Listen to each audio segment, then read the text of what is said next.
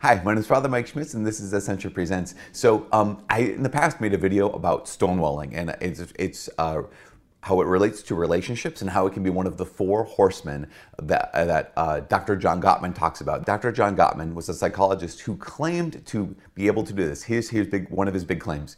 He claimed he could watch and listen to a couple have a discussion on any topic for 15 minutes and with, I think he said 90% accuracy, be able to predict whether their marriage was headed to divorce or whether they were going to be fine. Now that's a huge claim, but what he noted was he didn't just kind of say that. He actually studied couples and how they spoke to each other and how they responded to each other. And the presence of four of these, what he called the horsemen of the apocalypse, was an indicator, a really strong indicator of the health of the relationship. And so it's important, I think, to look into what are those things and what can you do if you're in a relationship or if you're going to be in a relationship, what can you do to protect or almost kind of bomb-proof your relationship. So we already talked about stonewalling, had a whole video about that. So the next one is defensiveness. One defensive posture can be like, oh yeah, well you also da-da-da-da-da, right? So it's that sense of, or you didn't make it clear enough to me. It's that sense of I'm not able to take an honest critique, an honest correction. So being unwilling to take that honest correction would be defensiveness. But there's another kind of passive defensiveness. And what I mean by passive defensiveness is it's a certain kind of posture where I have the sense that I always have to be on my guard around this person. And so that could be something like, hey, did you take a nap today? And the defensive person is like, why are you asking? I was tired, that kind of a thing. Or someone say, hey, where you been? And that's that defensiveness in the relationship is like, you're asking me because you want to bust me somehow. You're asking me because you want to criticize it somehow. That's why sometimes defensiveness is response to criticism. This even can happen in parent-child relationships. I know that I have a certain degree of, or I had maybe as a kid, a certain degree of defensiveness when parents were asking me what'd you do this weekend? Or what did you do last night with your friends? And wait, why? Are you asking because you just want to know and you're curious? Or are you asking me because you want to correct me again? Or because you want to, again, bust my chops? Something like that. You think I must be doing something wrong. So that attitude or posture of defensiveness reveals something important. What it reveals is there's not a lot of trust here, right? Okay, so defensiveness, already talked about stonewalling. The third one, criticism. Criticism is very different than simply correction or offering what you might call constructive critique, right? So correction is, hey, you said you would pick up the dry cleaning and you didn't, and that made me sad. Or I'm really upset because I told you this, I think 3 times last week, I reminded you of this thing and you didn't do it. That's not criticism in the same sense that Gottman means it. That's simply telling the truth, right? So criticism would be more along the lines of, I'm drawing a direct correlation between this behavior and your character. So it'd be something like, you were late again. You can never be counted on for anything. Or you said you were going to pick up the dry cleaning, whatever, they use that example. You said you were pick up the dry cleaning and you didn't do it. You only care about yourself. So criticism is that sense of again, taking a small example and extrapolating it to your character. That's one way that criticism can rear its head. The other way is if it's simply always present. What I mean by that is the idea of, I want to know this thing because I'm going to try to offer correction. So I used the example of defensiveness. Did you take a nap earlier today? And the person who's defensive knows that what's coming next is if they say yes, it's like, wow, I have a judgment now on your behavior. Whether it's said or not, it's like, oh, okay. So, must be nice to be able to take a nap in the middle of the day, or, that you must be lazy, or whatever that kind of thing is, that that I'm asking this question.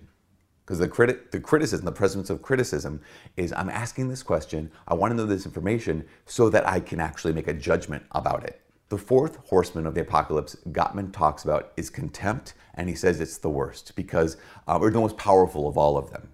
Because at the root of contempt is a sense of disrespect. If one of the most important things, and this is one of the most important things that has to be present in a relationship for it to be healthy, for it to thrive, for it to grow, is respect, like mutual respect. I always tell my marriage prep couples, even more foundational, I tell my marriage prep couples in a relationship, more foundational than love is respect. Contempt is a either verbal or visible, physical indication of I do not respect you, or I do not respect what you just said, or I do not respect what you just did. So it can take the form of words, where someone says something along those lines. It most often takes the form of nonverbals. That kind of sense of, here's the guy and the girl, or the people dating, the couple dating, the married couple, and they're out in public, and one of them is willing to kind of like mock or tease the other in the presence of people they respect. Or basically trying to put them down a peg. Now, there's one thing about like couples like, no, we really like teasing each other. That's part of our fun. It's part of our charm, part of the dynamic of our relationship. It's cute. Like that is completely fine. That can be present. But it's when that happened in public in front of his friends or in front of her friends that all of a sudden it's like, okay, that just went to a new level, because rather than us just kind of like having this friendly banter back and forth, now it was a situation where I was made to feel less. Or at least what you indicated to them was that you don't respect me. Now, I'll make a whole video about contempt at some point because it's so powerful. Needless to say, if you have ever been in a relationship and you're like, oh yeah, I've seen that, but it didn't really hurt us. I've seen, criticism, we've had defensiveness, we've had stonewalling in our relationship, and it didn't really hurt us. That's because you most likely have what Dr. John Gottman calls the golden ratio. And this is the last thing here. So, because here's the fact of the matter is, in any kind of relationship, you're going to have moments where, contempt kind of popped its head out there, or that criticism was present, or there was a feeling of defensiveness, some actions of stonewalling. They're always going to be present because it's just kind of like, that's how we work, right? We're not perfect people and we don't have perfect relationships.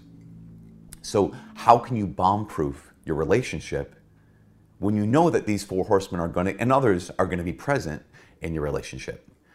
Gottman says the golden ratio.